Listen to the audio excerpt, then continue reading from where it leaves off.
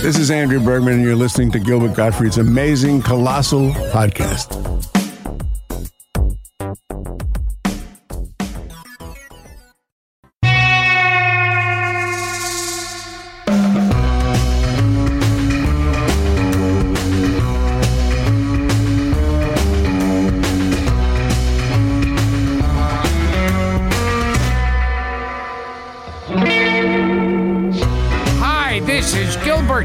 And this is Gilbert Gottfried's amazing colossal podcast with my co-host Frank Santopadre and our engineer Frank Verderosa.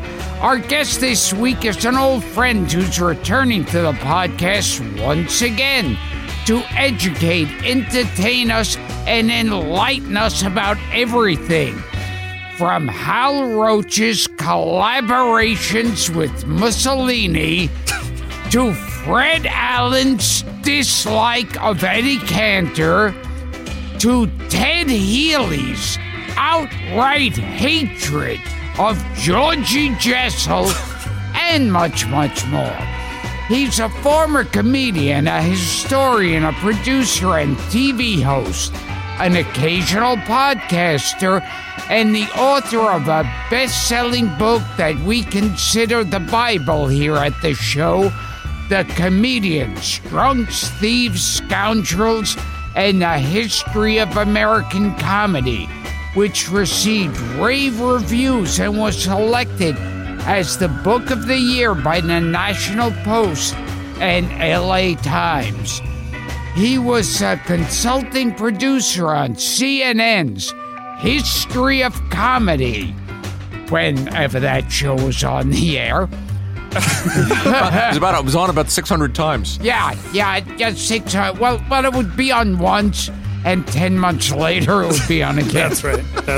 And then it would come back on another channel at a totally different time. It was hard to keep up with. The Spike Jones-produced Funny How and the host of his very own podcast, Classic Showbiz with Kliph Nesteroff. He's going to do that again, Kliph. Can't wait. What was that, Kliph? Nasal nose? Nasal nose. Oh, Drew will be so happy. He's interviewed everyone from Mel Brooks to Steve Martin, as well as our former podcast guest, George Slaughter, Buck Henry, Bernie Capel, Ronnie Shell, and Dick Cavett, just to name a few.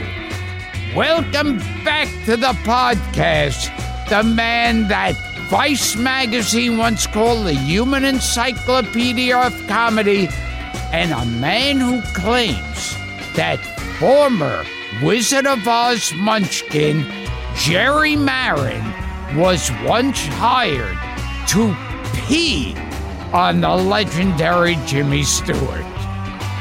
Please welcome to the show the incomparable Colin Noselnoff. You don't know what an honor that is, Kliph. I do know what an honor that is. Thank you so much. To have your name mangled. Kliph, the great Kliph Nesteroff is back with us. How the hell are you, and where are you? Tell our listeners. I am in Nelson, British Columbia, tagging up, as it were, because I'm not American. I have to renew all my immigration papers. So I have to be outside of the country for a few months till that's done. And in the meantime, I'm in my hometown of Nelson, British Columbia, famous for being the shooting location for the Steve Martin movie, Roxanne. So when I was 5 years old, the first introduction to show business I ever had was watching Steve Martin walk around my hometown with a prosthetic nose. I watched on the sidelines that entire movie being made. I love that. As a child. Yeah. I just saw Steve Martin perform last night. He played the banjo. He played a sad banjo at Ricky Jay's memorial service here in New York. Yeah, it was very, very, very touching. Before we jump into anything else, I think Gilbert wants to know the Jerry Marin peeing on Jimmy Stewart's story. So Jimmy Stewart at one point said, could you get a famous midget to pee on me, please? I think it was for Jimmy Stewart's birthday party, and some of his friends hired, I believe, Jerry Marin and Billy Curtis, the two little people of that era who were very predominant. I think this was in the 1950s. And they said that Billy Barty was on location somewhere. It may have been Billy Barty. I'm going off the top of my head. I can't remember if it was Billy Curtis or Billy Barty, but regardless, Jerry Marin and another one of those fellas were hired to jump out of a birthday cake like a dancing girl, but in a diaper, and then drop the diaper and start urinating on Jimmy Stewart at his birthday party. Now, did Jimmy Stewart request this? Was he into getting peed on? I don't know if he was into it, but it was a surprise birthday present for him. And that's according to Jerry Marin's autobiography. So straight from the source. You got that, Gil? That's your opening show gift. Yeah. He was in a diaper and paid to pee on Jimmy Stewart. But we don't know if Jimmy Stewart wanted it or not. He may have developed a taste for it later on after that. I don't know. I was on the phone with Kliph last night, and I told him about, he did not know about, surprisingly, because I thought he knew absolutely everything. Once in a while, we stump him about the Valanche story about Joan Crawford peeing on David Niven, which he was unfamiliar with. Oh, yeah. Yeah, I'd never heard that before. Yeah. Add that to the collection. Now, oh, yeah. Go ahead, Gil. No.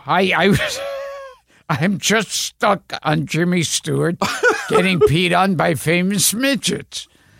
Well, do you guys have a list of all the people who were into that? I mean, no, not Dan handy. Thomas. We moved offices, so our files. It's in the old file.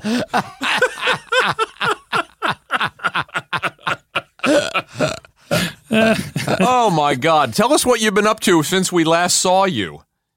You tried your hand at a podcast that Mark Maron produced. I don't know how you guys crank out these podcasts 2 a week. I could never do it. I did four episodes of my podcast over the course of 2 years, and that's been it. But it's available there on the same Stitcher app. The Stitcher platform. But it was called Classic Showbiz, and it was a lot of work, man. It was like top-heavy production values, scripted, just stories from the history of comedy and the history of show business. One about the mafia, one about a gay comedian in the 30s who was openly gay, a guy named Ray Bourbon, and an episode about comedians and LSD, about George Carlin and Richard Pryor, how they did psychedelics in the 60s and that changed things.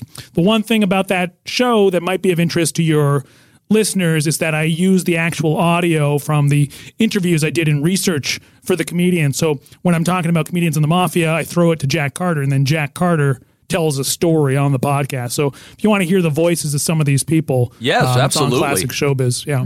Now that brings us to a story that I think everyone wants to hear again. And that's that Marlon Brando fucked Richard Pryor in the ass. Do you know anything about this, Kliph? Well, I just found out about it at the same time everybody found about it. You know, it's the shot heard around the world. We all heard it at the same time. I know Rain Pryor was really mad about that story. Yeah, she was. Marlon Brando, definitely bisexual by most accounts. But sure. The Pryor story was new to me. That may have been why Richard Pryor was so enraged. Do you know the story about what happened at the Hollywood Bowl in the late 70s with Richard Pryor? He was booked on a show that was refresh us. It was like a gay rights activist type of event in the late 70s, and they booked all these sort of allies of the gay and lesbian community like Tab Hunter and Lily Tomlin, and they booked Richard Pryor, and Richard Pryor went on this crazy rant for like 10 minutes yelling the word fag and going off, and it was front page news the next day. But maybe he had just had that encounter with Marlon Brando and kind of felt like ashamed about it. I don't know. But it was a big story where there was like a campaign against Richard Pryor there. I think it's 76 or 77. Yeah. Yeah.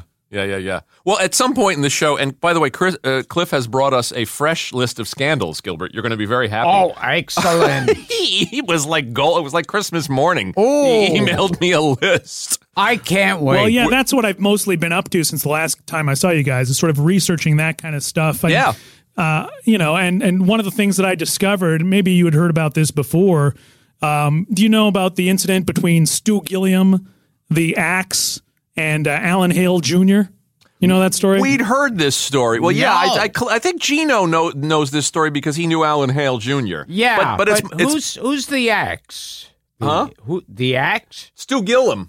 The black comic. Yeah. An axe. You mean a physical axe? Oh, an axe! Oh, I thought that was some wrestler or something. The axe. Oh, my God. So Stu Gilliam and Alan Hale Jr., best known as Skipper on Gilligan's Island. Yeah, for the uninitiated, tell the story. Well, Alan Hale Jr., like a lot of celebrities in the late 60s and early 70s, he opened his own restaurant. It was on La Cienega Boulevard in Beverly Hills. I the border remember. of Beverly Hills and Hollywood. Right, and so it was like a family restaurant with a drawing of him on the sign, and you get matches that had a picture of Alan Hale Jr. on it, And at the time, Stu Gilliam, who had started his career as one of the few, maybe one of the many black ventriloquists on the Chitlin circuit, along with Willie Tyler and Lester, along with a guy named Richard and Willie, and along with a guy named Aaron Williams, who appeared on an episode of the Smothers Brothers Comedy Hour. Stu Gilliam was the fourth of the African-American ventriloquists in that era before he went into straight stand-up. And, he appeared on many game shows and did voices of cartoons, late 60s, early 70s. His career was on the way up. He had done the Hollywood Palace as a stand-up. Larry Gelbart hired him to star in a new series that was sort of the unofficial all-black version of MASH. Oh, Rollout. It was called Rollout. Yes. It starred Stu Gilliam. At that time, there were all these sort of black versions of white shows. It was sort of a trend. There was a black version of The Odd Couple that was live on the stage. There was an all-black version of Barefoot in the Park. And then there was they did a TV version of The Odd Couple. Damon Wilson and Ron Silver. Ron Glass. From Barney Miller. Yeah. Right. So this was part of that trend. Rollout took place during World War II instead of the Korean War, but it was basically an all-black version of MASH, also created by Larry Gelbart, featured people like Garrett Morris in the cast before Saturday Night Live. So Stu Gilliam starred in this show. He was on the front page of a lot of like Parade magazine and regional TV guides. It was a big deal and got decent ratings, ran about 4 episodes. And then Stu Gilliam went out for dinner at Alan Hale's Lobster Barrel. And when he showed up... I love this already.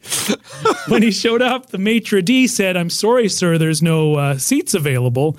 And Stu Gilliam said something to the effect of, "Don't you know who I am? I'm the star of the hit sitcom Rollout,"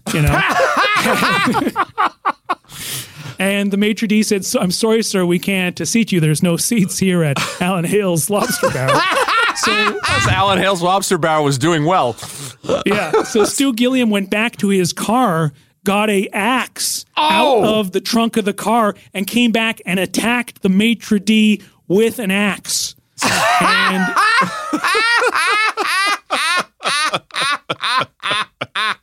it became this huge tabloid story. It was in all the press. It was in Jet magazine. And just like today, when something goes crazy on Twitter and everybody's like calling for the person to be fired, same thing. They ended up deciding that Stu Gilliam was too much of a liability. So they canceled Rollout because of this incident. Unbelievable. They kicked him off the show and then canceled the show. Did you know this story, Gilbert? No. It's great. It's gold. That's great. It's gold. And did Alan Hale Jr. ever have any say in the matter? Did he press charges? I don't know that. There's no follow-up in the news reports that I've read about that. I'm assuming they didn't press charges. Otherwise, it would have been in the news. But Alan Hale Jr., they didn't mention it, but he may have been there because supposedly he would hang out at his own restaurant all the time and answer the phone. "Hello, little buddy." That was how he would answer the phone. I have friends from Los Angeles. When they were kids, they would always crank call Alan Hale's Lobster Barrel because they wanted to hear him. They wanted to talk to Alan Hale. They always answered the phone. That's grand. Yeah, I love that. We'll get into the stories. There are so many of them, but I want you to just. I don't know that people know this about you too. That you started as a comic, and I was asking you what your act was like, and I was intrigued. Yeah. Well, I had a couple acts. I did an act as myself in my own voice, like a normal comedian, and that act was always unpopular, never went well. Okay. And then I had another act that I did in character that destroyed. It actually was very popular in Vancouver where I was doing it, and the character's name was Shecky Gray. At the time, I was 20 years old. He was an old-fashioned, old-timey, unfunny, narcissistic comedian. And ironically, at the time, I had no context for people like Shecky Greene or Jack Carter, yet I channeled them. I emulated them on stage as these sort of indignant characters. And I wrote street jokes, basically, that were original street jokes, but that could have sounded like they were from the 1950s.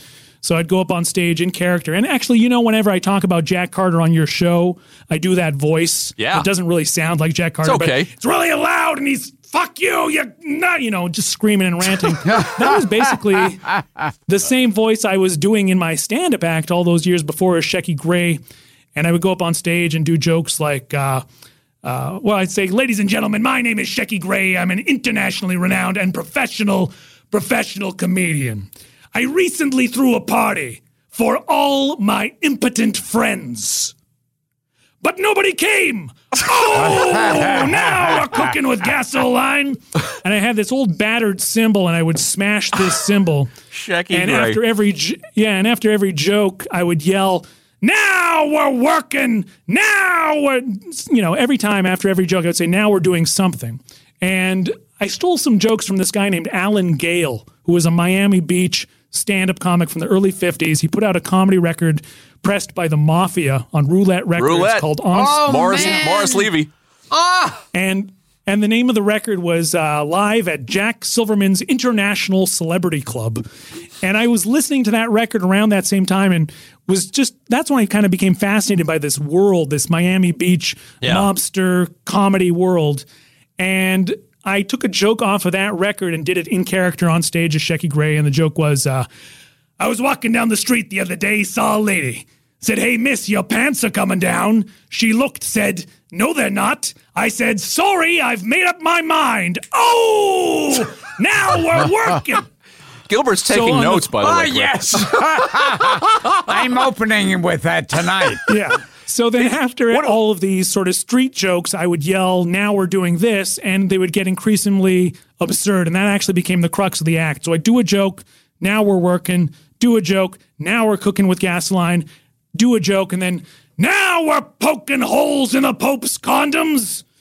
Now we're blowing Bob Dylan in the wind. Now we're wishing that Keanu was the Reeves in a wheelchair. Because at the time, Christopher Reeves was... Oh, my God. It's like a dark Martin Short character.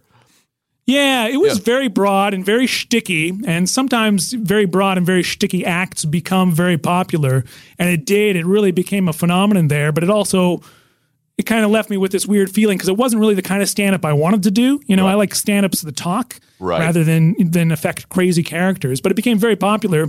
And I learned, and I don't know if you ever had this experience in your career, Gilbert, but I learned that because my act was very loud and sort of combative, it kind of gave license to the audience to be loud and combative in return. So people would scream at me. That's happened to you, I was Bill? screaming at them. Yeah. So eventually that became the act.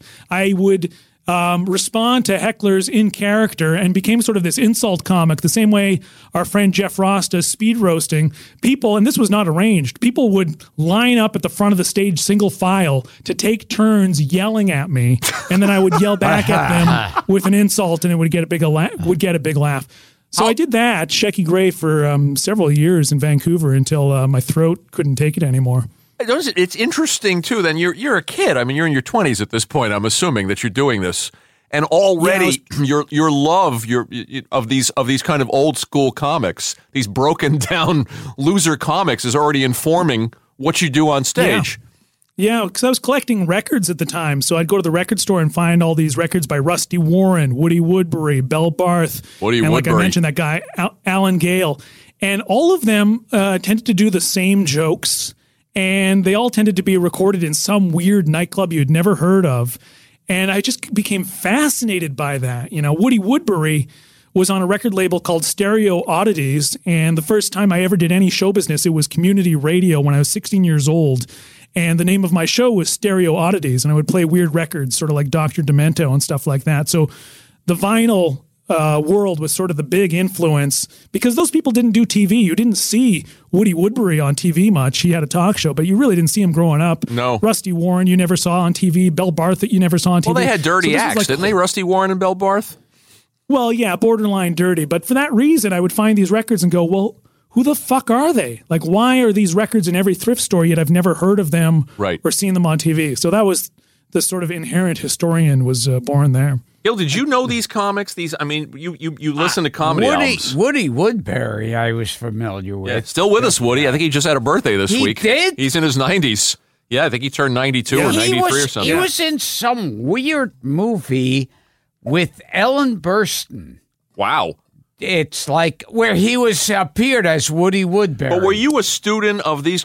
You collected comedy albums. You listened to comedy albums. I know you listened to Alan Sherman and all of that stuff. But did you know these kind of B and C level? The other ones comics? I didn't know. Rusty Warren, Belle Barth was famous.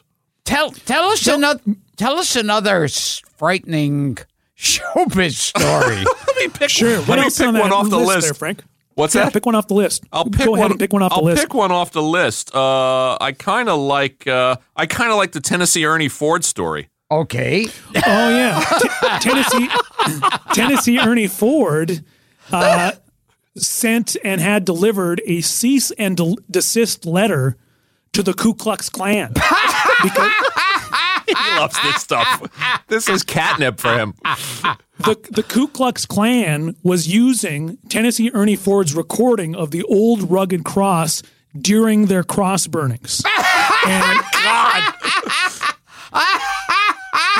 You like that, Gil?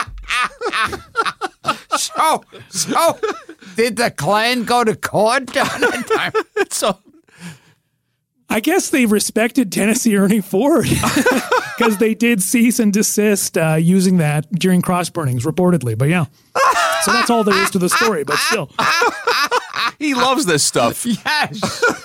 Yeah, pick another one. Here's another one that's less funny, I'm sure, but it pertains to somebody we talk about a lot on this show, which is Timmy Rogers. Oh, the great comedian. Oh yeah.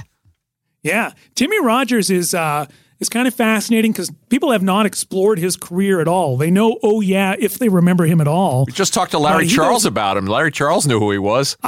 I heard that. Students of comedy Timmy know Rogers him. Name dropper. Yeah. Well, he started in the jazz world. In 1943, he was a member of the Count Basie Orchestra, and he was sort of the comedian with the orchestra, but his knack for writing comedy material came from lyrics. He was a lyricist. He would write sort of funny novelty songs for jazz musicians. And then in 1946, post-war, he kind of went straight and started just doing stand-up. He would still close with a song the way like Jack Carter and those guys would usually close with a song. He used in the to do, period. Everybody wants to go to heaven, but nobody wants to die. That's right. And he had another song about inflation, about the high prices these days, which he did for like 40 years. And bless his heart. But in 1946, he was sort of the first of the modern black comedians to just go on stage as himself in a tuxedo, as opposed to Pigmeat Markham doing a character with a floppy hat and props, or Moms Mabley doing a character. And he and Pigmeat Markham had a big feud. Timmy Rogers and Pigmeat Markham did not get along, and the reason was because Pigmeat Markham was old-fashioned, and despite the fact that he was black, Pigmeat Markham would use blackface. He would blacken himself up further and do the white around the mouth. And Timmy Rogers would say, man, we're past that. You don't need to do that anymore. And so they would bicker back and forth. And then Timmy Rogers recorded a number of rhythm and blues records and things like this throughout the 50s. And then in 1958, this is the story, he was booked in London at the Palladium on a show with Liberace and Dick Shawn. And Liberace was the headliner. Timmy Rogers was doing like a half an hour, and Dick Shawn was brand new. He was doing like 10 minutes. But Dick Shawn was upstaging everybody. He was so dominant and so good and getting such an ovation. They started whittling down Timmy Rogers' time and bolstering Dick Shawn's time. And so Timmy Rogers got pissed off. He quit while he was in London. And his agent, since he was over there anyways, booked him on a series of tours on military bases. He started performing on American military installations all throughout Europe. He was in Germany in 1958 doing the third show in one night on a Saturday night, and he showed up for a 12:15 a.m. show at 12:03 a.m., and the sergeant there was drunk, he was white, and he was outraged. He thought Timmy Rogers was late, and he said, "Where the fuck you been? Where's the fucking MC?" And Timmy Rogers said, whoa, man, what's the problem? And the guy said, this white sergeant said, "Don't call me man, boy," and punched him in the face, knocked him up against a shuffleboard table, punched him again, threw him to the ground while yelling the N-word, kicked him in the ribs, broke 3 of his ribs, and fractured his face. And Timmy Rogers at that point was also dancing in his act, and he was unable to dance after that. And so there was a court-martial. They put this sergeant on trial. People expected him to get 5 years for this unprovoked racist assault on Timmy Rogers. And they had this court-martial, and he was acquitted of all charges, despite the fact there were all these witnesses. Unreal. And Timmy Rogers was outraged. He said, "This is Mississippi justice. This is Senator Bilbo-style justice in the American military." And the reason I bring it up is because a few weeks ago there was that horrible story about the actor from Empire, and it reminded me of Timmy Rogers being attacked by this sort of white supremacist, and then it almost ruined his career in the sense that he couldn't move for several months. He was just stuck in a hospital bed. But yeah. Boy, that started off great, and then I told you, I said it wasn't exactly funny, but it pertains to somebody we maybe this one's a little funnier. Okay. Yeah, that got real dark real fast. But this is from your book, and I'm going to just repeatedly plug the book through the show. The wonderful book, The Comedians. If our listeners do not have this book, please do not waste a moment. Go out and get it, because this is the perfect book for people who listen to this show. But what about Ted Healy trying to kill Jessel? As long as we're on a violence theme. Now, for anyone out there, Ted Healy, it used to be Ted Healy and his Three Stooges. Right. And before they split up.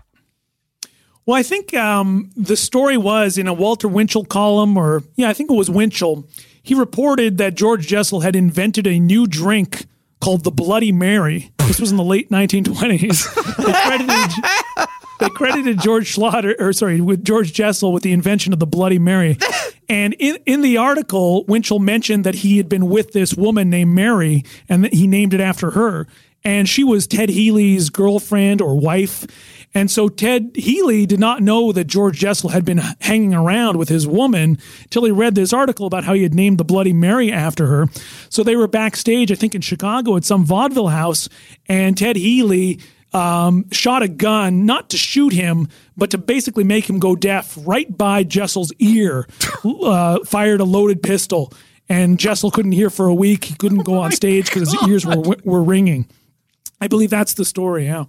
Oh, my God. So Jessel must have had a few moments of schadenfreude when Ted Healy came to a bad end. Yeah, and then there was that other sort of famous anecdote, because George Jessel would not have survived the Me Too era. You know, he was known for having sex with 14-year-old girls on a regular basis. And there's a famous story on the Red Skelton show. They had an animal act, and it urinated all over the stage. And Red Skelton came back out and said, "Oh, it looks like Jessel's girlfriend has been here," meaning that, you know, she was a toddler who had wet herself. Oh my God! So heartwarming. So what? He thought Jessel had fucked his girlfriend? Yeah, that was what the conclusion he came to, based on the fact that Winchell had mentioned that they were both together at the same time. Insane. And now, what was your most recent or most factual case of Ted Healy dying? Oh, well, yeah. What's your take on the mysterious death of Ted Healy? Yeah, I didn't read that new book that came out, which is supposedly debunks the story about Wallace Bury curb stomping him to death, and then they covering it up, saying that sailors did it. I don't know. I don't have a take on it. I took a lot of heat when my book came out from nerdy Stooge fans for quoting the Mo Howard biography or autobiography, where he says that Wallace Bury probably curb stomped Ted Healy, and a lot of nerds were like, that's been debunked. But I sometimes go for the better story. Why not? I don't want these stories to be debunked. Print the legend. Yeah, exactly. Yeah, the Stooge fundamentalists came for you, huh? Wasn't Cubby Broccoli, the producer of the Bond films, involved in that altercation too? Yeah, Cubby Broccoli was involved in some way. MGM, a lot of these early MGM guys like Eddie Mannix, who was the fixer, and a lot of these people, Samuel Marks was another guy. They really knew how to exercise their clout and cover things up. But of course, now it's all kind of come out. Busby Berkeley was another famous one when he killed somebody in a car drinking and driving. Crash. Yeah. On Mulholland Drive. That was a famous one. And didn't Clark Gable kill someone in his car? I don't know about that. The one I know about Clark Gable and his love child, David Jansen. Right? Well, by all means. Expound on that. Isn't that a famous? You guys don't know that? That's a famous story? famous rumor. Yeah. And you look at the headshots of David Jansen in the 50s, he just looks like Clark Gable without a mustache. Giant ears, same face. I could completely believe it. We're jumping all around here as we do, but on this, what do you make of Drew's claim that Clark Gable was involved with Andy Devine sexually? I love that.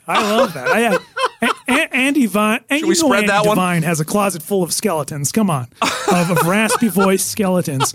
Didn't we talk last time I was on the show about that town somewhere in America? There's a small town and everything is named after Andy Devine. I think you did. Streets. And Drew Friedman also had a story. His stories, disgust even me. They're all crazy. One of them was that there was a love affair between Eddie Cantor and Shemp Howard. Based on what? I don't know. Based on a drawing that Drew did, and then drawing. The story Drew illustration. Drew Friedman. One of his evidence was that Shemp had long hair. Drew loves the whole Rock Hudson Jim Neighbors thing, though. He dined out on that. Well, there was before Jim Neighbors came out of the closet, this elderly comedian who's still alive and completely forgotten, never had much of a career in terms of fame, a guy named Jackie Curtis with 2 S's. I've seen interviews with him on your website. Yeah, he did a bunch of Ed Sullivan shows. He was one of these guys who every time you saw him, he was in a different comedy team. Curtis and Antone, Curtis and this, Curtis and that. And they never really clicked. But he told me that he attended Rock Hudson and Jim Neighbors' mock wedding that they had for private friends. I love it. A fake wedding in which they both dressed in wedding dresses, Rock Hudson and Jim Neighbors, and that they exchanged vows. And supposedly, Jackie Curtis insists this is true. They released a photo album as a gag after the fact, and he had photos of this wedding of Rock Hudson feeding Jim Neighbors the first piece of cake and getting icing all over his face. Fantastic. This is according to a 93-year-old comedian, so I have a tendency to believe him even if it's not true. And Jimmy Stewart actually did come out of the closet at one point? Jimmy Stewart? Not Jimmy Stewart. Jim Neighbors. Jimmy Stewart just like getting pissed on. By midgets. By midgets, yes. Yeah, Jim Neighbors came out of the closet just maybe 1 or 2 years before he died. Yeah. He and his lover in Hawaii came out of the closet, yeah.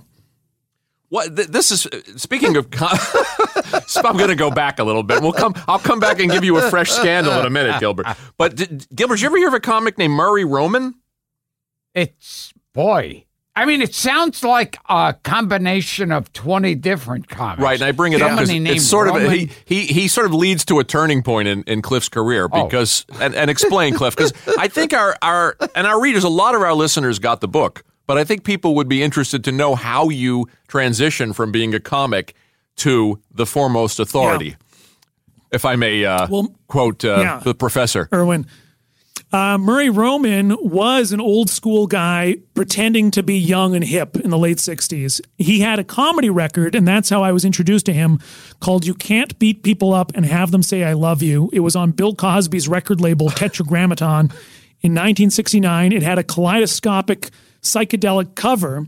It was the weirdest comedy record. It had liner notes by Tommy Smothers from the Smothers Brothers, and it wasn't a very funny record, but when you listen to it, he sounded like a guy doing an impression of Lenny Bruce. Like he had that cadence. Yeah. He was an older guy, but he was like, yeah, man, can you dig it? You know, doing all this sort of slang that even coming out of the guy's voice, you could tell was labored.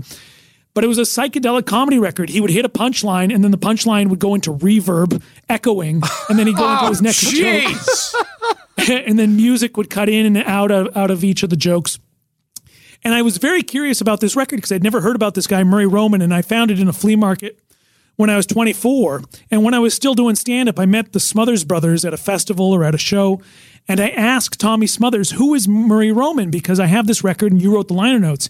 He goes, oh, Murray was one of our writers, but he died young. But in the 50s, he was an agent at MCA, and he went to prison for some sort of fraud scandal, stealing from his clients. He had represented the Everly Brothers at one point. Wow. And he went to jail for like 5 or 6 years. And when he came out of jail, in order to reinvent himself, he became a stand-up comic and started playing places like The Hungry Eye and The Purple Onion. Wild. But he was 20 years older than all these other guys like Dick Gregory, but he tried to be hip and cool. And he put out this comedy record, and Tommy Smothers hired him as a writer on the show. So a guy goes from being arrested for fraud to reinventing himself as a comic to being a Smothers Brothers writer.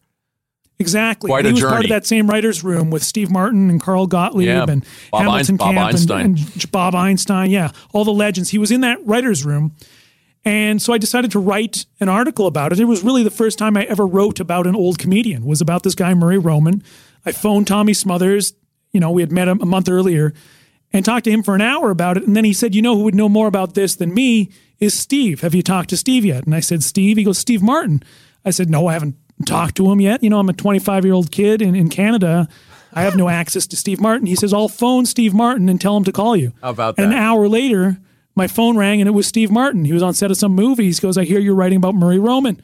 I said, yeah. So we talked for like an hour about Murray Roman. And then when it was over, Steve Martin kept me on the line. He goes, who else are you writing about? Because I'm really into a lot of those old guys. He goes, you know who one of my favorites is? Steve Martin is saying this. You know who one of my favorites is?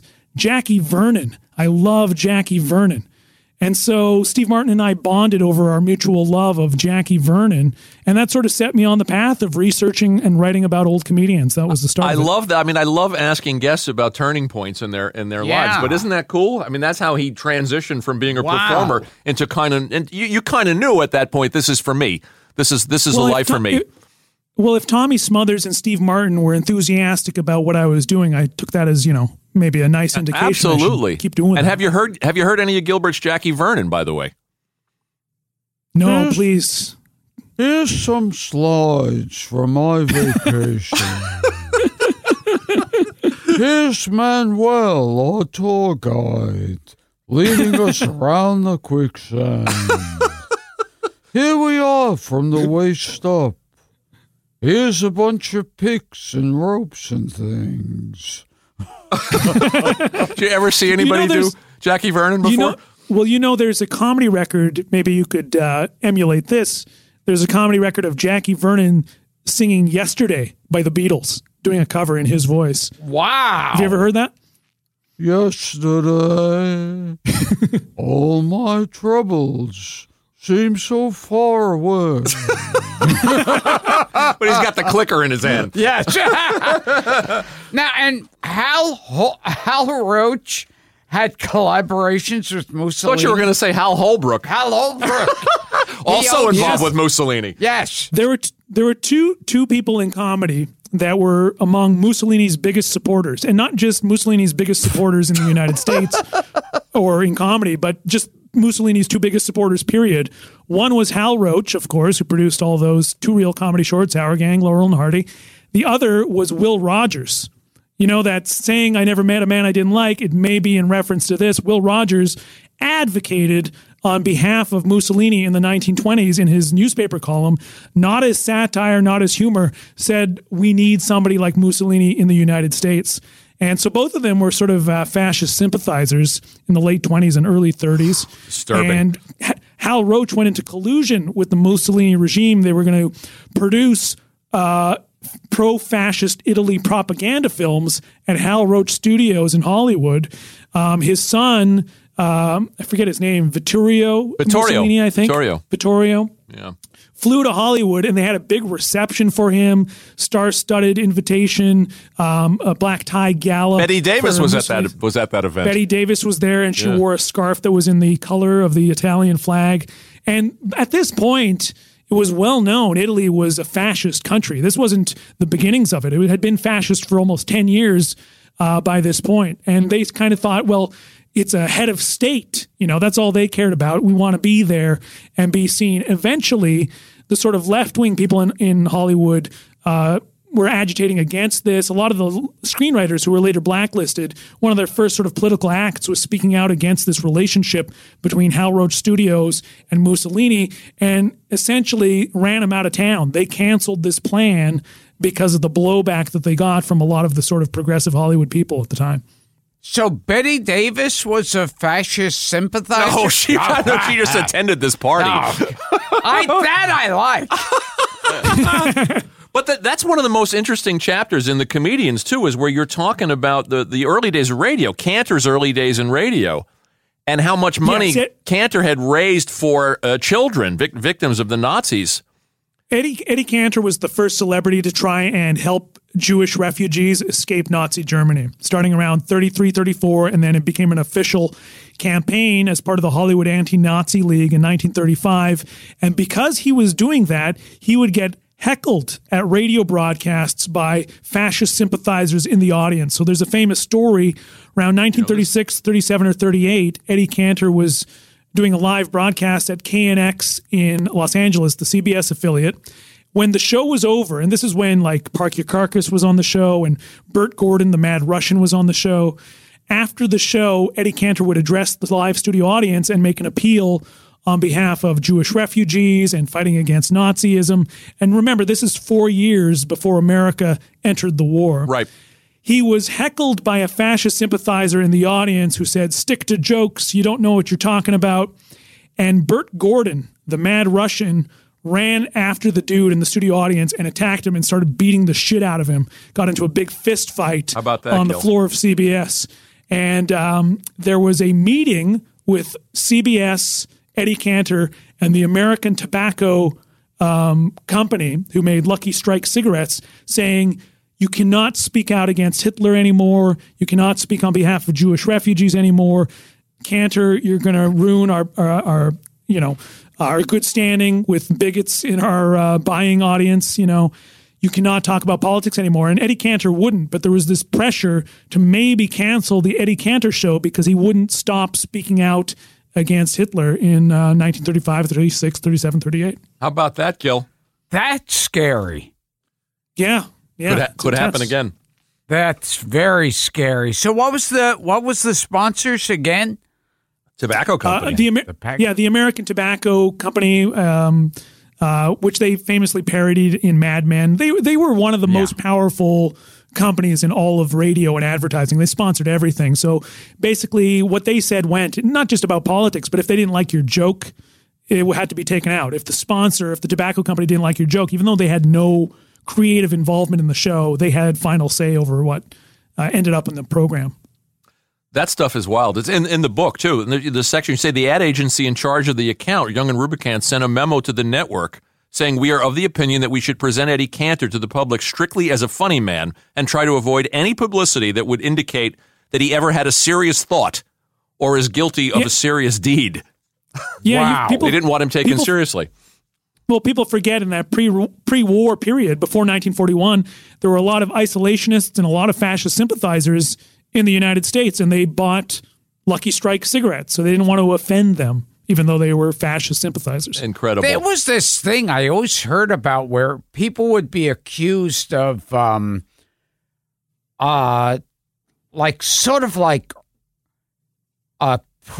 premature fascist, anti-fascist sympathies. Right. Right. Yeah. The Hollywood Anti-Nazi League was part of that. Anybody who was part of the Hollywood Anti-Nazi League, which was founded in 1935, later during the Red Scare, were often blacklisted because they felt that it was an indication that you were a communist if you were opposed to the Nazis before 1941. Because largely in the United States, it largely was the Communist Party of the United States that was advocating against Nazism, probably for self-serving reasons, but they still were the only ones really speaking out during that period. I want to ask you about the Red Scare stuff from the book in a second, but while we're on the subject of Nazis, did the Three Stooges end up on Hitler's death list? Well, I've never found confirmation. Heard that. Yeah, certainly Chaplin. Supposedly, there was this thing called the kill list that was sort of like Nixon's enemies list in the 60s. Hitler had this kill list. I have never been able to find verification that there was such a list, but supposedly Charlie Chaplin was on that list. The Three Stooges were on that list. Jack Benny was on that list. And the reason was because Charlie Chaplin made The Great Dictator. The Three Stooges made You Nutsy Spy. And Jack Benny made To Be or Not to Be. And supposedly ridiculing Hitler was a reason for... He was really pissed off, especially with Charlie Chaplin, because Charlie Chaplin wasn't Jewish. The other comedians were Jewish, so he hated them regardless. But Chaplin was apparently Hitler's favorite. Maybe the mustache was influenced by Chaplin. Some people have theorized it. Supposedly the Three Stooges, I think, again, it was Mo Howard who said that in his autobiography. Yeah, because they did another one. There's those Nazi spies. Oh, You'll Never Heil Again. Yes. Or I'll Never Heil Again. Yes. There's some fantastic Hal Roach two-reel studio shorts that are all people playing Hitler and people playing Mussolini, and those are really well worth seeking out. I think there's two of them. One of them takes place in hell, so there's a guy in a devil suit like prodding Mussolini and Hitler to do things. They're very, very broad comedies from 1943-44 that are worth seeking out. We will return to Gilbert Gottfried's amazing colossal podcast, but first, a word from our sponsor. Well, on the subject of the Red Scare, and again, the book is such a page turner, and I've read it twice, but in doing research for having you back, I dug into it again, and just the gold. I mean, I couldn't. The vaudeville chapter, as I told you on the phone, is my favorite, and we want to ask before we get off with you. We have to ask about Swain's Rats and Cats again, but on this, because Gilbert and I are just obsessed with that. On the subject of the Red Scare and McCarthyism. And some of the people that got caught up in it, I want to ask you specifically about one person, and that is Mr. Julius Marx. Yeah, well, Groucho Marx was hosting You Bet Your Life at the time, and one of his lead musicians, does it say there? Jerry Fielding. I can't remember who it was. One of his lead musicians. I think it was. It is? So one of his lead musicians in the orchestra of You Bet Your Life, you remember when they spun the wheel and they would play music or they'd play Groucho on and off. He had been named in Red Channels or one of those Red Scare magazines, newspapers, and they wanted to get rid of him. And Groucho said, well, no, I don't want to get rid of him. And the reason he had been named was because he had been advocating for the integration of the musicians' unions. In those days, in the 40s, there was a union just for black musicians and a union just for white musicians. And the guy from You Bet Your Life Orchestra was advocating that they integrate. So this is why they went after him.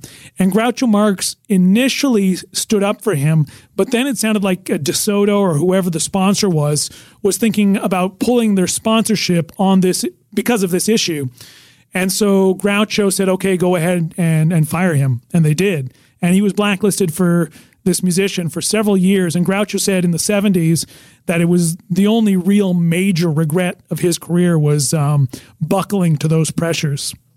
Yeah, that must have hurt him because he was known for being a stand-up guy. I mean, he came out when he got a little clout. He came out against ethnic acts. Yeah, and Groucho Marx had a big FBI file. There was an FBI. You can read it online. There was an FBI file. Most of it redacted. It's still all scribbled in black marker. But in Groucho Marx's FBI's file, there's a complaint because on one episode of You Bet Your Life, he referred to America as the United Snakes of America. And these angry sort of John Birch Society type people wrote in these angry letters saying, I think Groucho Marx is a red. I think he's a commie. You should look into him. And so J. Edgar Hoover did amass this large file on Groucho Marx. And then in the late 60s, Groucho Marx came out in favor of the Chicago 8 when Abby Hoffman was arrested in Chicago. And Nicholas Ray, the filmmaker who made Rebel Without a Cause, was planning a movie about the Chicago trials in the late 60s, about the hippies versus the police, and he was going to cast Groucho Marx as the judge in the trial, in the Abbie Hoffman trial. It never happened. But all of these things just sort of thickened his FBI file because he was considered a famous name who maybe was giving credence to radical causes. Well, I'd like to think his heart was in the right place and that he really did regret the Fielding incident. And, he did. Yeah. One of the things in your book is what you were talking about, the old days of these stereotype acts. Of course, Gilbert laughs, the Merry Wops. Oh, yes. but these Jewish acts and these really unpleasant, unflattering stereotypes. Yes. Yeah, there was a guy named Harry Green. Have you guys ever talked about Harry Green? No, I don't think so. Harry Green, between 1930 and 35 at Paramount, you watch old movies, he's in them all the time. He was essentially the Jewish Stepin Fetchit. He did this way over-the-top, broad, ethnic character. He wore these round horn-rimmed glasses, and it was all Yiddishisms. And like Stepin Fetchit, he would mumble things under his breath that weren't in the script that, if you understood Yiddish, were detectable as these sort of, I don't know if they were subversive, but they were off-script things that normally wouldn't have made it past Harry Green. Harry Green, but it was pretty racist. When you watch it today, it's like really cringeworthy. He's in a bunch of early Bing Crosby movies, and then they got rid of him. He was like persona non grata after 1935 because it was very broad, very offensive. Even in the early 30s, that style of playing a Jewish character like that was already considered taboo and old-fashioned. And one of my always favorite topics, famous anti-Semites in Hollywood. Where do you begin? Yeah. Well, the two biggest that I can think of from two different eras, in the 20s and 30s, of course, it was Frank Fay. But in the 60s, 50s and 60s, it was Walter Brennan. Walter Brennan was the biggest anti-Semite, and he was a racist as well, according to his son, when Walter Brennan was making that show. What's it called? Will Sonnet? Guns of Will Sonnet? Was that his show? Yeah. Yeah, he was in that show, and he was on set of that program the morning that Dr. Martin Luther King Jr. was assassinated. And when news got to set about the assassination, supposedly Walter Brennan started doing one of those Treasure of the Sierra Madre jigs, dancing a jig in celebration of the assassination.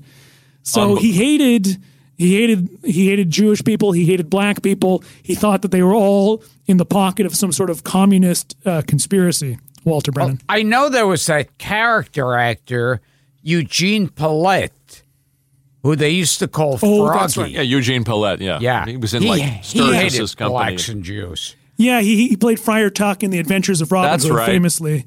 And he refused to sit in the commissary with other black actors at Warner Brothers, so I'm not sure who offhand, but yeah, he firmly believed in segregation. But that was in the 1940s when it was still federal policy to have segregation, whereas in the 60s, Walter Brennan, at the height of the civil rights movement, was calling out civil rights activists as being no good commies. Fucking Walter Brennan. Wow. Son of a bitch. Well, there's a healthy dose of anti-Semitism behind the blacklist in the first place. I mean, in addition to trying to weaken or if not bust unions outright. Yeah, absolutely. A lot of that grew out of there are too many Jews in Hollywood, and we've got to do something about this. And yeah, it's weird in those days. Madison Square Garden could be rented to any sort of quote unquote civic organization. So American Nazis in the year you can see those videos online. Yeah, in 1946, after the war. The American Nazi Party and some of their sort of associates, racist groups, rented Madison Square Garden and held a pro-fascist rally. And the name of the pro-fascist rally was the Friends of Frank Fay. Because Frank Fay... the first stand-up. Frank Fay. Frank Fay was coming out on side of the Catholics in the Spanish Civil War rather than the Loyalists. It was a big cause in the 30s for progressives versus regressives because left-wing people were being murdered in Spain at that time in the 30s. And so Actors Equity, the actors union, came out with this statement in support of those fighting against the fascists in Spain. But because the fascists were aligned with the Catholic Church and Frank Fay was Catholic, he felt that this was an attack on the Catholic Church. So it turned into this big to-do, and Frank Fay got kicked out of the actors union. And so fascists came out in support of Frank Fay, and they did all these pro-Nazi speeches and racist speeches at Madison Garden. Frank Fay was their guest of honor, and they called it the Friends of Frank Fay. How about that, Gil? Oh, my God. Frank Fay, who you credit as being basically the first official kind of stand-up comic. The first stand-up comedian. Stand there and tell jokes. Yeah, instead of doing a character, instead of doing costumes, instead of doing shtick, he just went on stage and talked in a tuxedo like a normal person, and it became very influential. Jack Benny, Bob Hope, Milton Berle, they all cited Frank Fay as a huge influence on their style of stand-up, and at the same time, they all criticized him for being this raving racist. And of course, Milton Berle famously attacked Frank Fay when he came off stage at the Palace because he heard Frank Fay whispering under his breath about Milton Berle, "Get that little Jew kid out of here. Get that little Jew kid out of here." And Milton Berle waited for him when Frank Fay got off stage, and he smashed him in the face with this piece of plywood from like the scenery and tore open his nose. And Frank Fay had to go to the hospital. Milton Berle was so enraged. How about that, Gil? Oh, I like that. Finally, a great Milton Berle story that doesn't have to do with his cock. You sure it was plywood that he hit him with? Now, I was reading somewhere that Meyer Lansky used to organize like gangs to beat up the Nazis at these rallies. Oh, I didn't know that. I didn't know that at all. I did know that Meyer Lansky was the connection why Steve Allen broadcast a number of Steve Allen shows from Havana in the months right before the Cuban Revolution in 1959. They did all these remotes. Lou Costello was on a lot of them. And there were a lot of threats from Cuban revolutionaries saying, the Steve Allen show, stay out of Cuba because we're about to take it over. And it was right around that time. And Bill Dana was with them, and he said that at one point they had to cancel an episode of the Steve Allen show because it had been inundated with stink bombs from revolutionaries who didn't take kindly to Steve Allen colluding with Meyer Lansky and using Cuba as their sort of foreign playground. Steve Allen, a good old radical. Yeah, a guy who also hired people who were blacklisted. Steve Allen hired people that were blacklisted, but he never, ever hired a black comedian on The Tonight Show. When he had the chance to do so. When Steve Allen had the chance, and he would bring on black jazz musicians, he would talk in favor of integration and the civil rights movement. But when he had the chance to book black comedians like Timmy Rogers or whoever, he said he wouldn't do it because white audiences would never accept jokes coming from a black man like Mort Saul. And then just a couple years later, Dick Gregory emerged and appeared on the Jack Parr Tonight Show, smashing that theory. But Steve Allen, for all the stuff that he did in civil rights, he literally refused to book black comedians. Yeah. How strange and disappointing. And on the subject of disappointing, what the hell is with Lou Costello supporting McCarthy? Lou Costello, also depressing. A lot of people just heard the word communist and just assumed that meant I have to fight against it. So in the civil rights era, Martin Luther King and a lot of the people around him, Bayard Rustin and James Farmer, famous black civil rights organizers, had been members of the Communist Party back in the 1930s. So that was enough reason for you to be suspect and considered an enemy, even if you were fighting for a good cause later on, you know. So Lou Costello wanted everybody on the set of the Abbott and Costello movies to sign loyalty oaths and would fire anybody who didn't. And one of the people he demanded sign a loyalty oath was this guy, John Grant, who I think wrote their version of Who's on First, based it on a previous routine and kind of punched it up. And if you watch any of the old Abbott and Costello movies, in the credits it always says special material by. And I think his name is John Grant. Is that the right name? Well, I don't know. We'll double check it. Lou Costello demanded that he signed this loyalty oath, and he goes, Lou, you've known me for 20 or 30 years. You're questioning my loyalty now? And he refused to sign it, so he fired him. So that was the end of their association. After that, there were no more Abbott and Costello movies that said special material by. How about that, Gil? Jeez. This is the disillusionment what else you got episode. On that? This is a depressing these are the most depressing stories. It's the most depressing I love stories. this shit. I sent you a list of stories that are more upbeat. Come on. How about I just wanted to hear about Abbott and Costello's porn collection. what about this is on the email thread that you and I are on, Kliph, with Scott and Larry it's in the FBI and Drew. file. It's in Abbott and Costello's FBI file. The FBI said that Lou Costello had pornography coming out of his ears. That's the phrase that they used. Because we heard Red Skelton was the big porn collector. Yeah, that's true. Red Skelton and Lou Costello and George Raft have the biggest collections of pornography in Hollywood. Bud Abbott had a tremendous collection.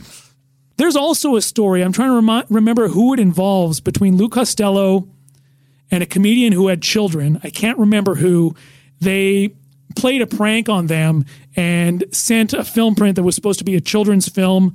Maybe it was that movie he did where he grows into a giant. What's that Lou Costello movie? 30-Foot Bride of Candy Rock? Oh, yeah.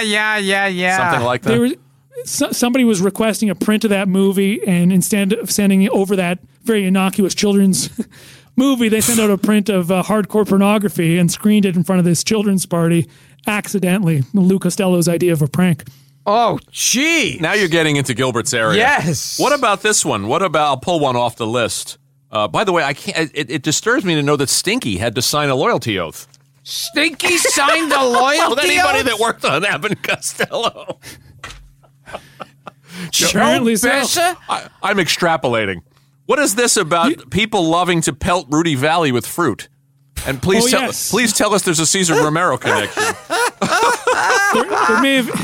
It may have inspired Cesar Romero. He was breaking into the biz at the time. There was a trend. You know, in the old days, they always talked about how there were these college student crazes like swallowing goldfish or cramming yourself into a telephone booth. You know, there was all these. Yeah. The comedians would always reference that in the 50s. Well, in the early 30s, there was this trend of attending Rudy Valley concerts when he was already at the height of his fame, had a hit radio show, and pelting him with rotten fruit. So it happened in Boston. It happened in Detroit. It happened in Chicago. Every concert that Rudy Valley did for several months, college students were throwing a rotten fruit at him, and they would have to stop the show. If you look at newspaper articles about Rudy Valley in the early 30s, this is constantly coming up. It became a trend, a craze to assault Rudy Valley with rotten fruit. And Rudy Valley, of course, was known for being super temperamental, involved in a lot of scandals. He punched a busboy in Miami Beach unconscious because he spoke to him right before he went on stage, and he was sued. So it's Gilbert's done that. You've cold-cocked people for approaching you all the time before you get on stage. Now, now Rudy Valley sounds like he was probably a racist and I heard he was the cheapest man in Hollywood. That's what I'd heard about Rudy Valley. He was very cheap. His autobiography, if you can find a copy, is a must-read. Okay. There's an entire chapter, about 40 pages, just devoted to settling an old score with Victor Borge. Oh! Well, love to read that. Rudy Valley versus Victor Borge, 40 pages, says that I gave him his start in this business. He's an ingrate. He's a lowlife. He doesn't blah, blah, blah. Just goes on and on and on, ranting and raving about Victor Borge. It must be at least 30 or 40 pages. Well, your friend Ileana Douglas knew Rudy Valley early in her career. Ask her about that. Okay, what about the story about the kingfish? That's on your list here. The actor who played the kingfish, Tim Moore. Yes. Andy. Tim Moore, who was considered one of the funniest, or maybe the funniest of all Chitlin Circuit comedians. Jack Carter told me that he thought Tim Moore was the funniest man who ever lived. He knew him personally, would go and see him perform live. But in the 1950s, Tim Moore got arrested for assault with a weapon. He went to his fridge, and the roast beef that he had been saving was gone. His wife had apparently eaten it, and he tried to murder his wife for eating his roast beef. And that was shortly. You should see the color Gilbert's turning. You love that so much, you lunatic. I love that stuff too. Here's another. Go ahead. I got another good one here. Why did Sammy Davis? Go ahead. No, you go ahead. Oh, Why Sammy Davis. Why did Sammy Davis join the Church of Satan? Oh, God. Yeah. He was, it was the early 70s when Sammy Davis Jr. was doing a lot of sort of offbeat things. He dated Linda Lovelace, I think, a couple times in the early 70s. He would screen Deep Throat for private parties, Sammy Davis Jr. So he was getting into this sort of things you don't usually associate with Sammy. And one of them was Anton LaVey. He became friends with Anton LaVey, the high priest of the Church of Satan, and got into Satanism, doing ritualistic, Satanistic rituals, sacrificing things and Look at the wearing look on this man's face, Kliph. His jaw is hitting the table. This stuff is not hard to find. It's also not cloaked in rumor. Like, you can find like Los Angeles Times articles from the 70s about Sammy Davis Jr. joining the Church of Satan. Wow. And this didn't work against him anyway. No, man, he was the candy man. You couldn't take anything away from Sammy. Alton, why did Jerry Lewis not like Lynn Redgrave? Oh, yeah, shit, man. I wish I brought that quote with me. I think I can paraphrase it. But you probably have talked about this on your show before. In the late 70s, when Jerry Lewis was starring in Hellzapoppin' on Broadway, he did a version of Hellzapoppin'. Yeah, sure. And it was a famous debacle. It closed shortly. Jerry Lewis blamed the critics, and he pulled a gun. Again, another pulling a gun story. Jerry Lewis pulled a gun on a reporter from New York Magazine. You can read that online as well. It's part of the story that the New York Magazine writer wrote. But he also was blaming Lynn Redgrave for the failure of the show, and they did not get along. And I guess one of the journalists asked Jerry Lewis what he thought of Lynn Redgrave, and he said, he goes, "I should have taken my cock out and pissed on her," was the Jerry Lewis quote. Jerry, classy as always. Now Gilbert's happy. You're a sick individual. What else is on the list? Now you had a run-in with Jerry. You told me on the phone that only 2 comics that you've interviewed over the years were genuinely unkind to you. Yeah, rude. The only 2 old guys that were sort of rude were Jerry Lewis and Marty Allen. The Isn't Jerry that Lewis story is- Marty's like the nicest guy in the world. Not to Kliph. Yeah, the Jerry Lewis story isn't that good. It was just he was very non-communicative. I told it on the show before with Drew about how Drew Friedman set it up for me. He said he's expecting your call. You can call him right now. That's right. I did. That's right. And then Jerry pretended like he wasn't waiting for my call, and he goes, "I never do interviews," after Drew had said he'll do an interview. But Marty Allen... Let's blame that one Marty on Drew. Allen was bizarre. I was interviewing Marty Allen, and I would say, so in 1955, you were in another comedy team with a guy named Mitch DeWood. What can you tell me about Mitch DeWood? And then Marty Allen would go, So what? Marty was having a bad day. Jeez. Yeah, after every question, he said, "So what? What's your point? So what?" And this went on. And then I was talking to Mark Maron, because Marty Allen did Mark Maron's podcast as well. And as you know, Mark does his show out of his house. Sure. And I said, Marty Allen was really rude to me. Was he rude to you? He goes, "No, he wasn't rude to me, but he absolutely destroyed my bathroom," because apparently Marty Allen didn't have the best aim at the age of 90. He said that he looked like he had intentionally ruined Mark's bathroom. There you go, Gil. But I've never heard bad stuff about Marty Allen. You've been in that bathroom. You've been in Mark Maron's bathroom. Yeah. That's the first we had Marty on this show, and he was an angel. So this takes us back. Gino's going to be very upset. Yes. About this. We will return to Gilbert Gottfried's Amazing Colossal Podcast after this. What about, this one's right up Gilbert's alley. What about the George Goober Lindsay story? Okay. Oh, well, George Goober Lindsay was a semi-regular on Hee Haw, and and Grandpa Jones, Grandpa Jones was considered the patriarch of country comedy, of hillbilly comedy. He was an older guy, very experienced. He was also very conservative. And in fact, talking about the Red Scare, Grandpa Jones recorded a 78 novelty single in the early 50s called "I Ain't No Communist." So he was a pretty conservative dude. Jeez. And George Goober Lindsay used to love to annoy Grandpa Jones. At Hee Haw, they all shared one big communal dressing room with the exception of Roy Clark and Buck Owens, who had their own, but everybody else was in the same big sort of airplane hangar of a dressing room. And Goober Lindsay used to take his underwear off and then tuck his cock and balls between his legs like he had a vagina and walk over to Grandpa Jones and say he was a girl. Touch it, I'm a girl. And Grandpa Jones would get annoyed and storm out. That's great. Oh, my God. That made him happy. You made his night. What do you? Speaking of that, speaking of balls, what do you know about Mr. Belvedere sitting on his own balls? That's a Hollywood. Yeah, I was on the sound. I was in the studio.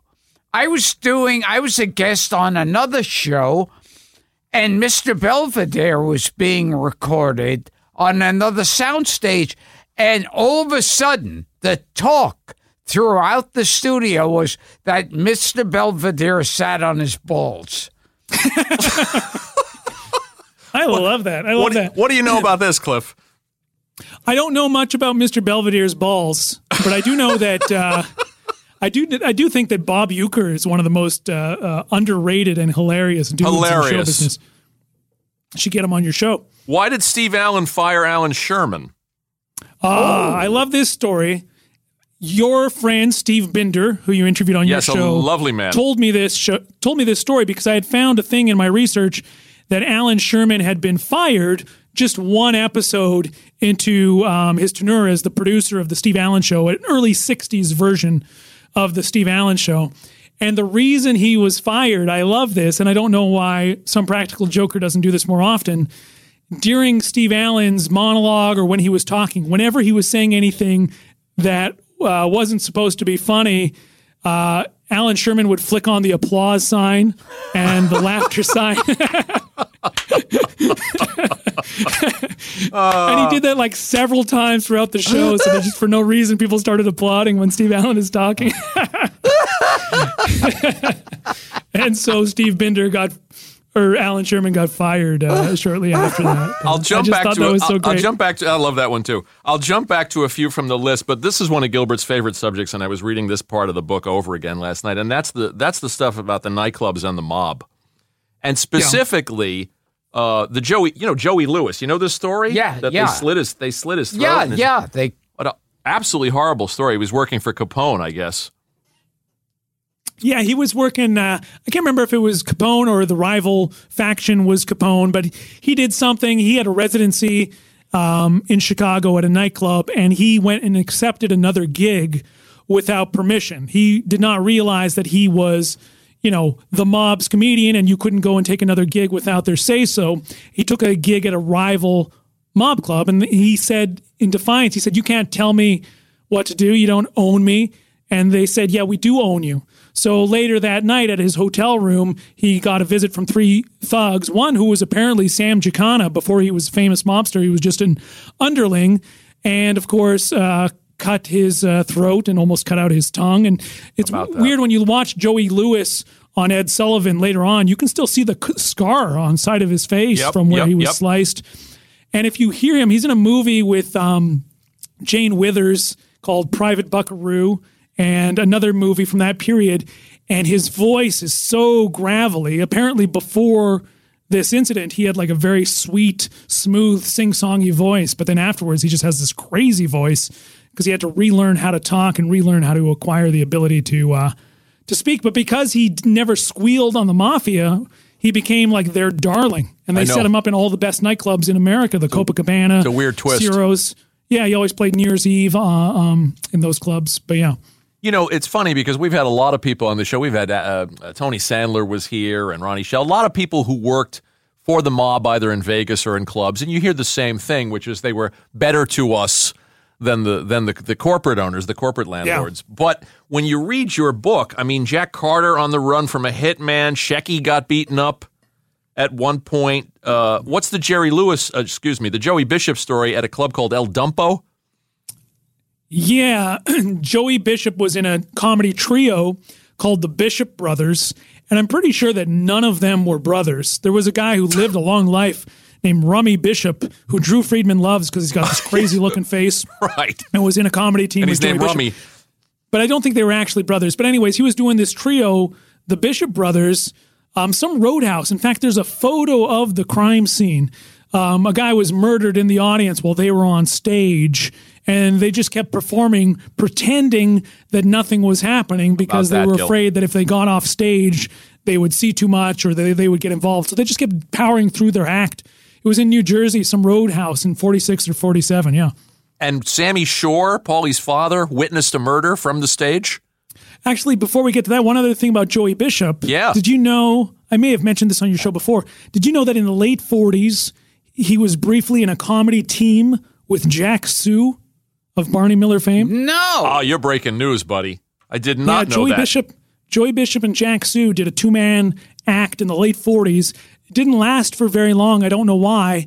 But there's a blurb in Billboard about them breaking up after having performed together for a while. Jack Sue and Joey Bishop, Gilbert. That doesn't make any sense whatsoever. That's mind-blowing. But what happened to Sammy Shore?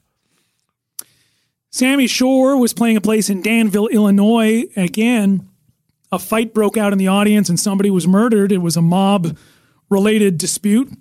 Sammy Shore had a trumpet in his act at the time, and he started performing The Saints Go Marching In, just to sort of calm things in some way, just, again, distract people and keep performing. And in doing so, the club loved him. They said, you really held it together when that guy was murdered. We're going to hold you over for 2 more months. So Sammy had to keep performing in this place where there was a murder for another 2 months because they felt he did such a great job. There you go, Gil. There's some stories that challenge the idea that the mob was so good to all of these performers. Cliff, before this is a bleak episode. No, I love it. I love all this dark history. Let's talk about this. This will lighten things up a little bit. You sent us this wonderful list, and this is your new preoccupation, and that is celebrity franchises. Oh, yeah, in the late '60s and the early '70s, this was so common. Mostly because of Minnie Pearl. We were talking about Hee-Haw. Minnie Pearl had the most successful fast food celebrity franchise of the time called Minnie Pearl's Fried Chicken. And Minnie Pearl's Fried Chicken was so successful that everybody else started cashing in. And the first person to cash in on this craze was Mahalia Jackson. Mahalia Jackson, the gospel singer. It was called Mahalia Jackson's Glora Fried Chicken. It's true story, true name. You see the list I sent you of these today? I sent them to Dara. Now, there was many. Sorry, go ahead. What I remember is Jack Klugman had that Jack's Popcorn for a little while. Yeah, he's talking about actual locations. Yeah, like real places. Yeah. Well, the list I have here, we have Minnie Pearl's Fried Chicken, Mahalia Jackson's Glora Fried Chicken, Eddie Arnold's Fried Chicken. These are all chains. Chill Will's had a chicken joint? Chill Will's Chuck Wagon Barbecue. Chill Will's had his own restaurant, Gilbert. Tex Ritter's Chuck Wagon Restaurant, Eddie Arnold's Fried Chicken, Mickey Rooney's Star Barbecue. Love that. Hank William Jr.'s Barbecue Pit. Johnny Carson had a restaurant chain called Here's Johnny's. And it closed down in a scandal because the police got all these reports that people were eating at Here's Johnny's and getting sick, and they learned that the coffee pot had been spiked with methamphetamines. So holy shut down God! Johnny Carson's restaurant, Here's Johnny. There was the Petticoat Junction theme park in Panama City. Wait! How did the drugs get into the coffee pot? It apparently was some employee was doing something. I don't know. But they tested the coffee after all these people got ill, and it tested positive for narcotics. Oh, geez. What was Mickey Rooney's Weenie World? That I love. That one, that's my all-time favorite. Yeah, Mickey Rooney's Weenie World and Mickey Rooney's Star Barbecue and Mickey Rooney's Lime Soda. They all came out around the same time. He was doing all these stupid harebrained schemes in almost every situation, including most of these celebrities. In almost every situation, it was some sort of shell game where they were met some sort of shady businessman who made off with all the money, and then they had to file for bankruptcy. Conway Twitty's Twitty Burgers. Conway Twitty's Twitty Burgers. God. Tennessee Ernie Ford's Steak and Biscuits. Yes. Mickey Mantle's Country Cookin'.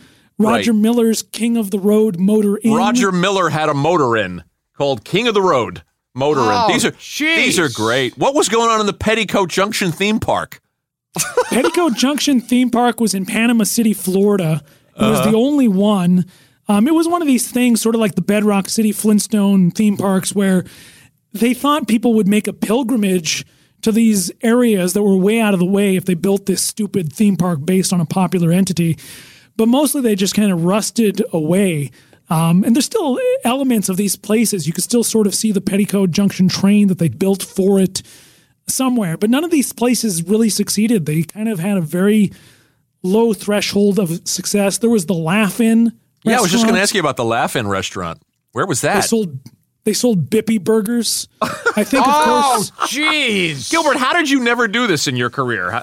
You never open yes, up like I know. Gilbert's Fried Chickens. Oh, my God. There was also Steve Allen Honda.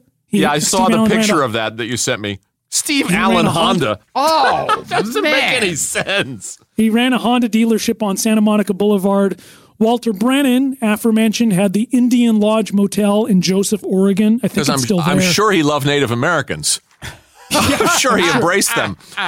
There was Johnny Weissmuller's Natural Foods. There was also a place in Florida called Tarzan Land that Johnny Weissmuller was the spokesman for until it found out they didn't have the copyright or the legal basis to anything Tarzan. They changed the name to Johnny Weissmuller's Tropical Wonderland. That's my favorite one on the list. Johnny Weissmuller's Tropical Wonderland. Hey, kids. Pack your suitcases. And then Ken Berry, who just What's the Ken Berry gift shop? It's like a dream. This is like a fever dream I'm having. Yeah, it was in Encino. It was called It's the Berries. It was he and It's the Berries. This is making me so happy. Yeah, it was a Ken Berry gift shop in Encino. There was the Arthur Treacher Service System. That predates Arthur Treacher's Fish and Chips, I would assume, which was big here in the States. The service center? It's a service system. Yeah. Service system. Yeah, when he was the sidekick on the Merv Griffin show, he opened this business because in the 30s he was famous for playing. In the 30s he was famous for playing butlers like Jeeves and Ask Jeeves. He created this butler-maid staffing service. If you needed a butler or maid, you'd phone the Arthur Treacher service system and say, I need a butler, and they would supply a butler for you. And Arthur Treacher appeared in all the ads. Again, it didn't last very long. Wow, this is great. Andy Griffith's Good Eatin'. Which was a fast food place. Gilbert, how did you never open like Gilbert Gottfried's Brisket World? Yeah, this is unbelievable. No one ever came to you? No shady guy with white hair and a briefcase. Hey, Gottfried. The funny thing is, most of these restaurants were in terrible neighborhoods. You know, like Jack in the Box. Often if you hang out in a Jack in the Box parking lot, there's sketchy shit going on. Same with these places. Everything I looked up on Minnie Pearl's Fried Chicken were about armed robberies, about being held up, all these places. And without exception, most of these people, these celebrities, got ripped off. They got screwed out of their investment in some way or another.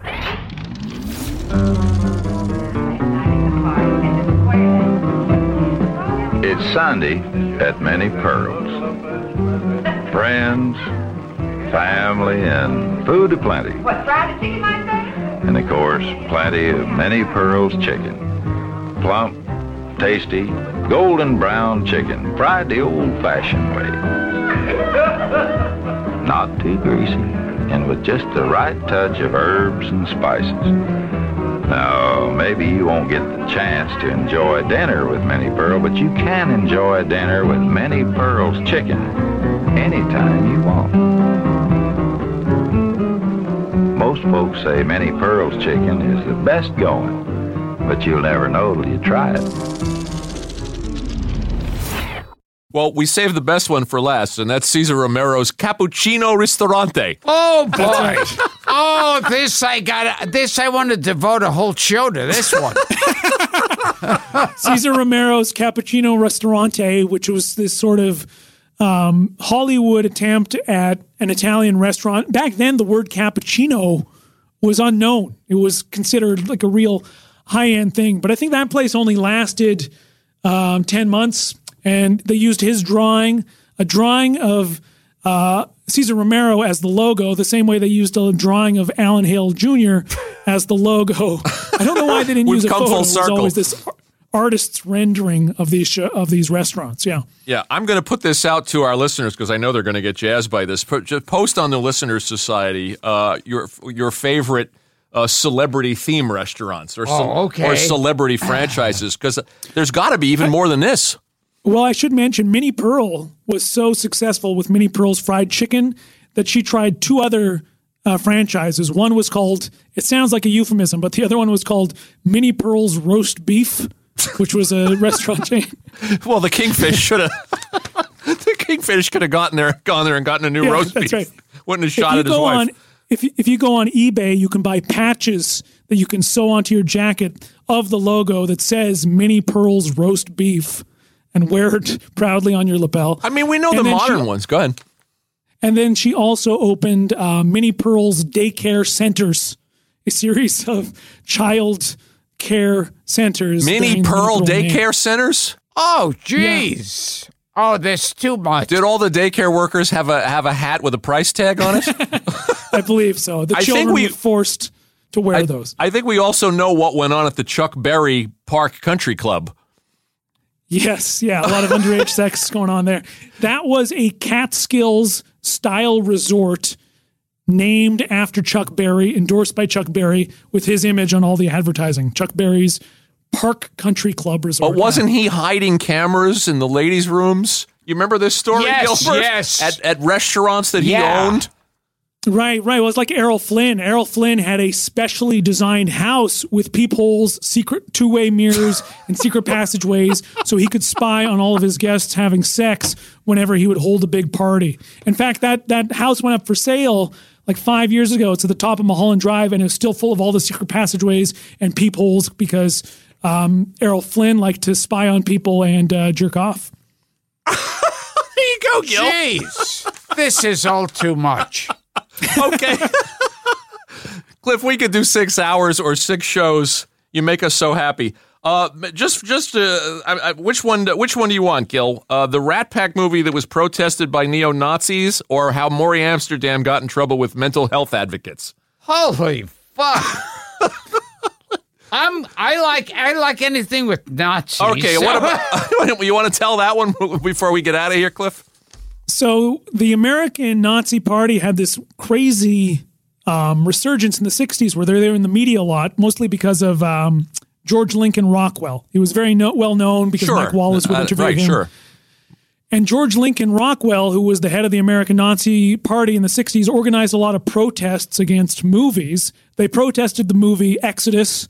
So there were all these people with Nazi armbands marching in front of theaters that were showing Exodus. But when they showed the movie, came out with the movie Sergeants 3, starring the Rat Pack, Frank Sinatra, Dean Martin, Joey Bishop, Sammy Davis Jr., the American Nazi Party protested that because of the interracial familiarity of Sammy Davis. And so that went on in Chicago for a few weeks, where if you went and bought a ticket to go see Sergeants 3, there would be Nazis marching around out front. And it should be noted that George Lincoln Rockwell's father was a guy named Doc Rockwell, and he was a comedian in vaudeville. Very famous comedian, contemporary of Groucho Marx, contemporary of Frank Fay. Doc Rockwell was not a racist, but his son became the leader of the American Nazi Party, George Lincoln Rockwell, and he disowned his son at that point. But yeah, they staged an organized protest against Sergeants 3. There you go, Gil. Jesus. Wow. All right, now I have to hear the Maury Amsterdam. Okay, and then we'll get out of here. Well, I learned that Maury Amsterdam was involved in a lot of lawsuits. It was litigious. Scandals. Yeah. Well, he always claimed that he had written that song for the Andrews Sisters, Rum and Coca-Cola. Sure. Right? You probably heard that he had written that song. And his name does appear on the credits. He did write songs. He wrote the Dick Van Dyke theme. Did he write the theme or did he write the lyrics that nobody used? Oh, that's interesting. That's interesting. Yes, the theme may have been written by a musician. I stand corrected. I'm pretty sure because he did that Earl with rum and Coca-Cola. He went to Trinidad on some sort of war tour in the 40s, and he heard rum and Coca-Cola being played by a local calypso musician, and he basically stole it. He stole rum and Coca-Cola, added a few new lines, and then rum and Coca-Cola became a huge hit in the States and all over the world, and people... And it got back to this calypso musician. He said, that's my song. And so he sued Maury Amsterdam and won.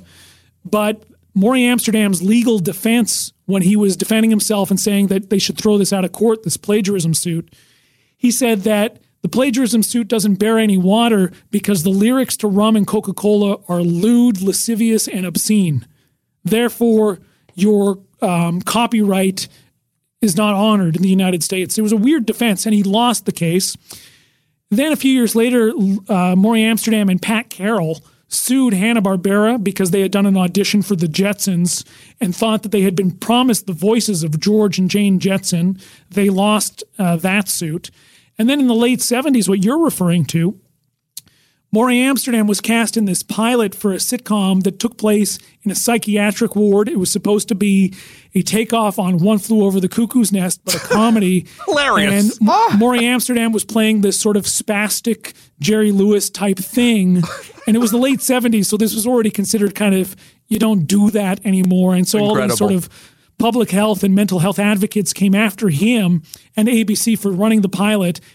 They thought it was going to go to series, or at least Maury Amsterdam did, and he had turned down the job playing Lou Grant's boss on Lou Grant when they were preparing Lou Grant to do this other series where he played a spastic in a mental ward.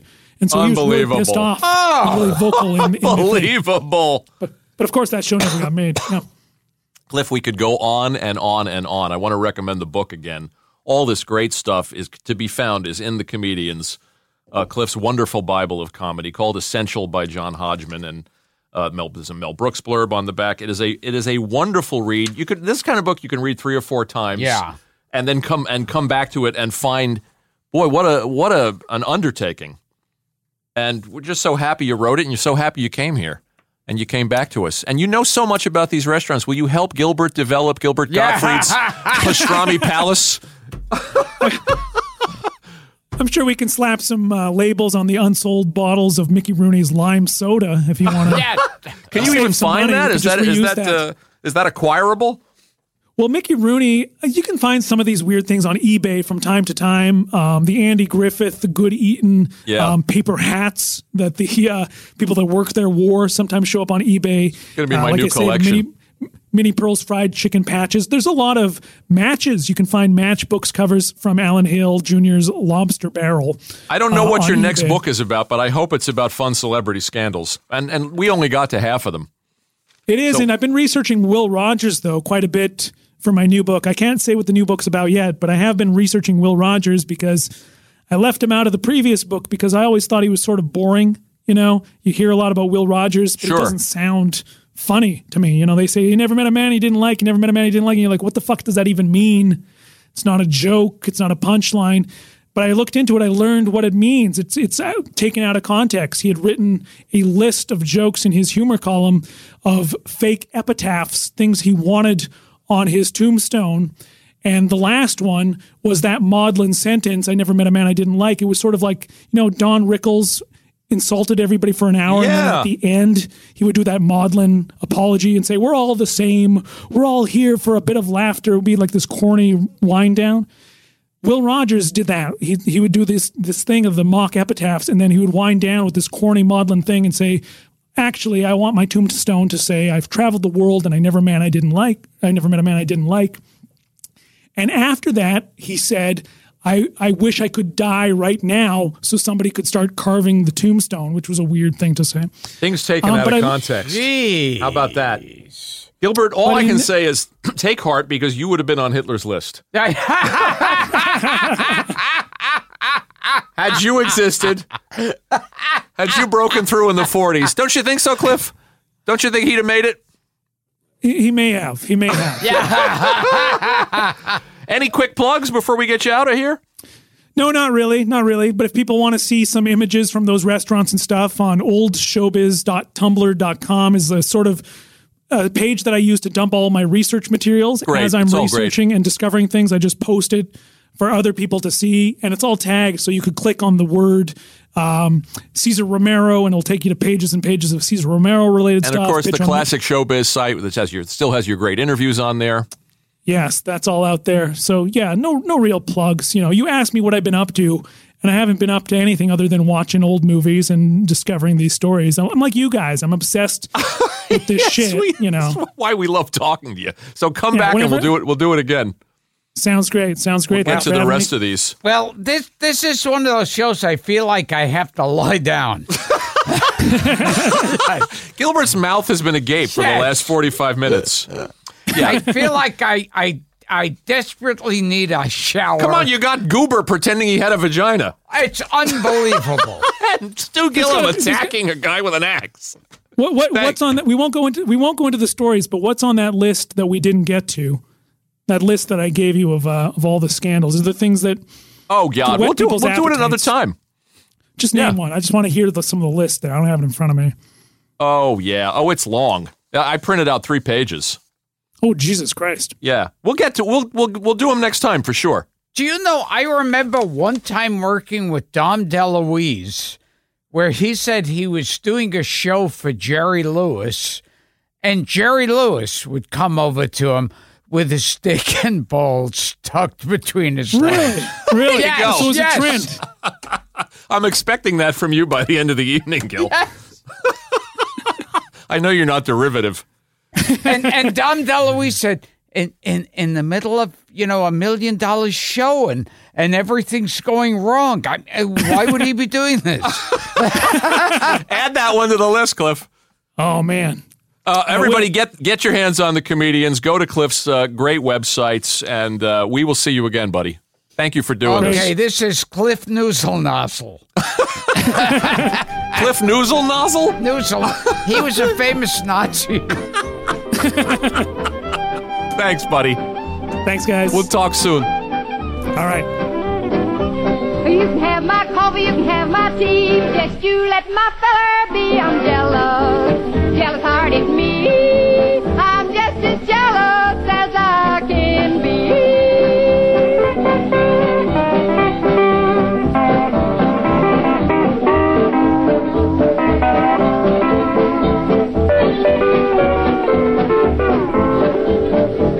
Now I like fiddle-style crowd. I get my mail on the rural route. I'm jealous-hearted me.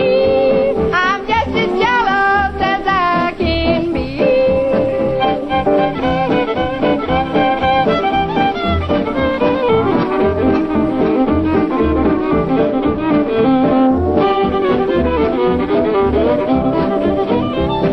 I've got a man and a bulldog too. My man don't bite, but my bulldog do. I'm jealous-hearted me. I'm just as jealous as I can be.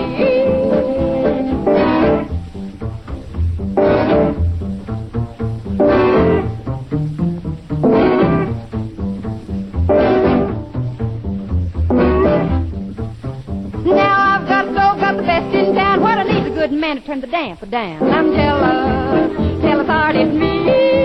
I'm just as jealous as I can be.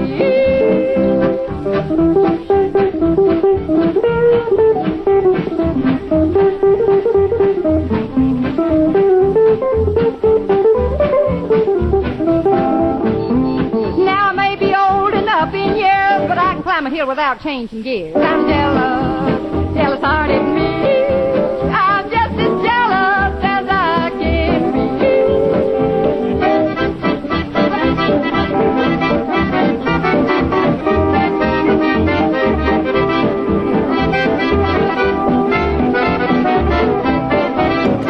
Now I ain't no beauty, don't dress so fine. You ought to see me handle that fella of mine. I'm jealous-hearted me.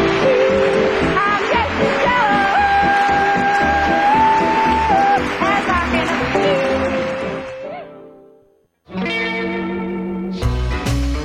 Gilbert Gottfried's Amazing Colossal Podcast is produced by Dara Gottfried and Frank Santopadre, with audio production by Frank Verderosa.